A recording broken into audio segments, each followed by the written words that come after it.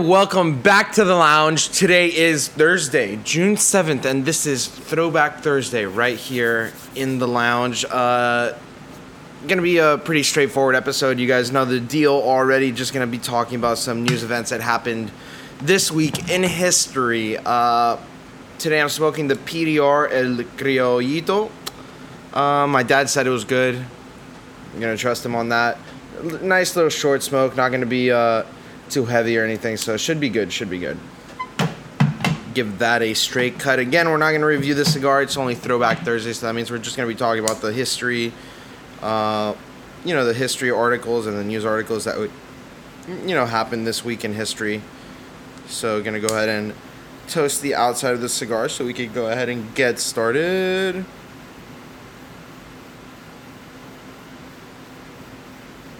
Some pretty interesting ones. I think two of them are pop culture ones. Try to get a little bit of the lighter news in there.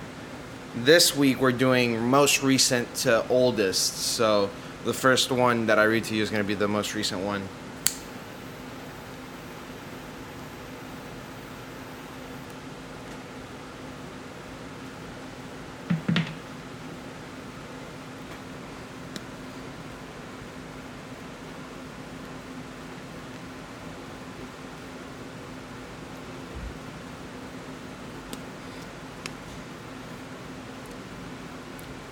Not bad.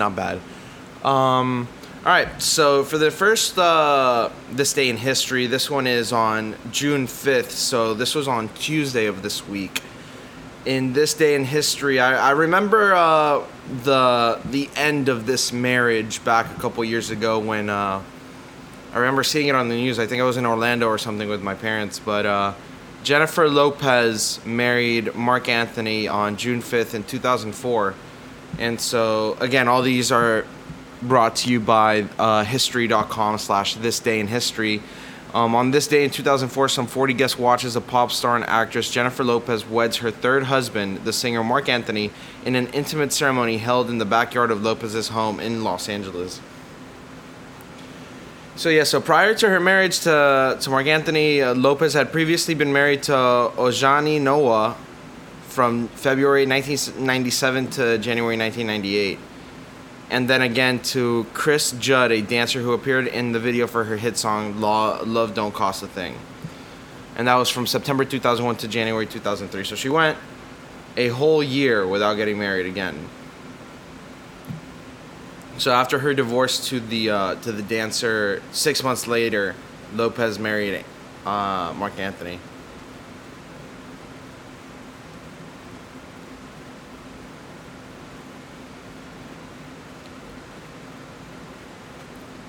She was also engaged to Ben Affleck. So, a lot of sticky situations going on in that family tree.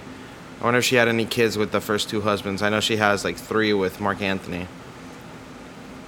So yeah, about music, that was just a little light to start off the day because I remember when that happened. This one I absolutely do not remember happening because I was not even anywhere near born. I don't think my parents were even born yet. But in 1956, rock and roll is banned in Santa Cruz, California. Now, I remember last week we talked about the Sex Pistols' God Save the Queen was banned from, the UK for a couple months. Or I think forever, I'm not even sure, but in 1956, here in the U.S., rock and roll was banned in Santa Cruz, California. And so it says here, a favorite early haunt of author Ken Kesey and his merry pranksters was an established capital of the West Coast counterculture scene by the mid-1960s. Yet just 10 years earlier, the balance of power in this crunchy beach town 70 miles south of San Francisco tilted heavily toward the older side of the generation gap. In the early months of the rock and roll revolution, in fact, at a time when adult authorities around the country were struggling to come to terms with a booming population of teenagers with vastly different musical tastes and attitudes, Santa Cruz captured national attention for its response to the crisis. On June 3rd, 1956, city authorities announced a total ban on rock and roll at public gatherings, calling the music detrimental to both the health and morals of our youth and community. And look at where we are now. Now we listen to rock and roll. We listen to all types of music. This is just one of those things where it was like they tried to censor, like people's feelings and like emotions, and they didn't want people to express themselves for whatever reason because they were scared that it was going to radicalize people. And it's like some people are scared of the internet and how much people use the internet nowadays, but it's the same concept. They're scared. They say that the internet is ruining the youth and this and that. So I don't really think it is, but that's a nice analogy people make all the time, or that you could make that analogy that rock and roll was banned in Santa Cruz, California because it was ruining the youth. You imagine if the internet was banned in a city, well, how would they even communicate? And then for the last one, this one happened yesterday in 1944. This is kind of a more serious one, I guess. This is D-Day. D-Day happened yesterday in 1944. And although the term D-Day is used routinely as military lingo for the day an operation or event will take place, for many, it is also synonymous with June 6, 1944, the day that the Allied powers crossed the English Channel and landed on the beaches of Normandy, France, beginning the liberation of Western Europe from Nazi control during World War II. Within 3 months, the northern part of France would be freed and the invasion force would be preparing to enter Germany, where they would meet up with Soviet forces moving in from the east. They were just slamming Germany, good for it. I mean, like good for the U.S. and for all the people that were trapped in there. All right, I went to go visit Berlin, the Berlin Wall, back in June of 2016, and wow, what a desolate place Berlin is.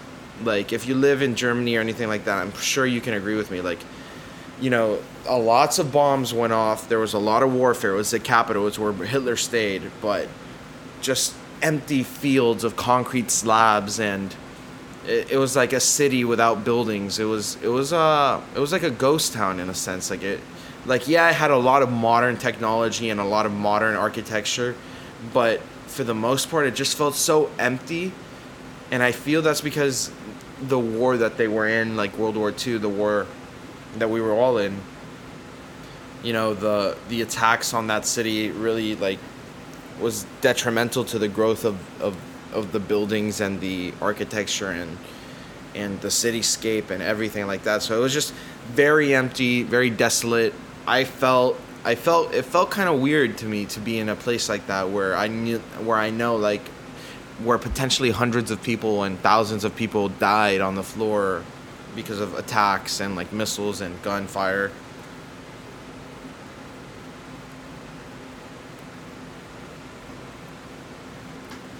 It says here, when Hitler's armies in control of most of mainland Europe, the Allies knew that a successful invasion of the continent was central to winning the war. Hitler knew this too and was expecting an assault on northwest Europe in the spring of 1944. He hoped to repel the Allies from the coast with a strong counterattack that would delay future invasion attempts, giving him time to throw the majority of his forces into defeating the Soviet Union in the east. Once that was accomplished, he believed an all-out victory would be his. But on the morning of June 5th, 1944, the U.S. General Dwight D. Eisenhower, the supreme commander of Allied forces in Europe, gave the go-ahead for Operation Overlord, the largest amphibious military operation in history. On his orders, 6,000 landing craft, ships, and other vessels carrying 176,000 troops began to leave Europe for the trip to France. That night, 822 aircraft filled with parachutists headed for drop zones in Normandy. An additional 13,000 aircraft were mobilized to create air cover and support for the invasion. And by the dawn of June 6, 18,000 parachutists were already on the ground. The land invasions began at 6:30 a.m. What a scary time it must have been to live in that era. And now my dad's talking over there, so annoying on the phone. If I'm not recording an episode right here. But what a scary time to live in that time. You imagine being scared, and especially after that, during the Cold War, when you were scared that, especially here in Miami, where you were scared a Cuban missile was gonna come and hit us at any moment. Thank God it never did. But imagine living during that time.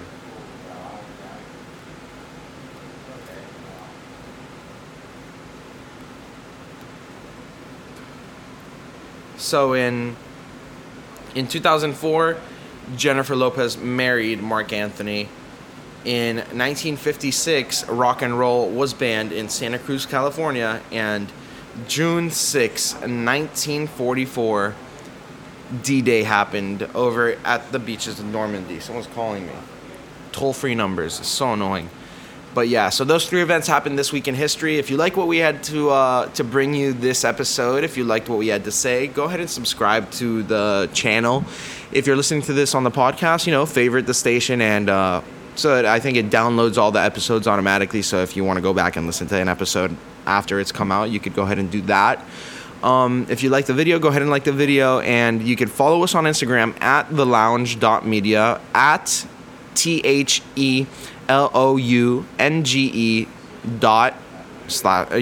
period media MEDIA, at thelounge.media, at Gable Cigars, at GABLESCIGARS, Gable Cigars.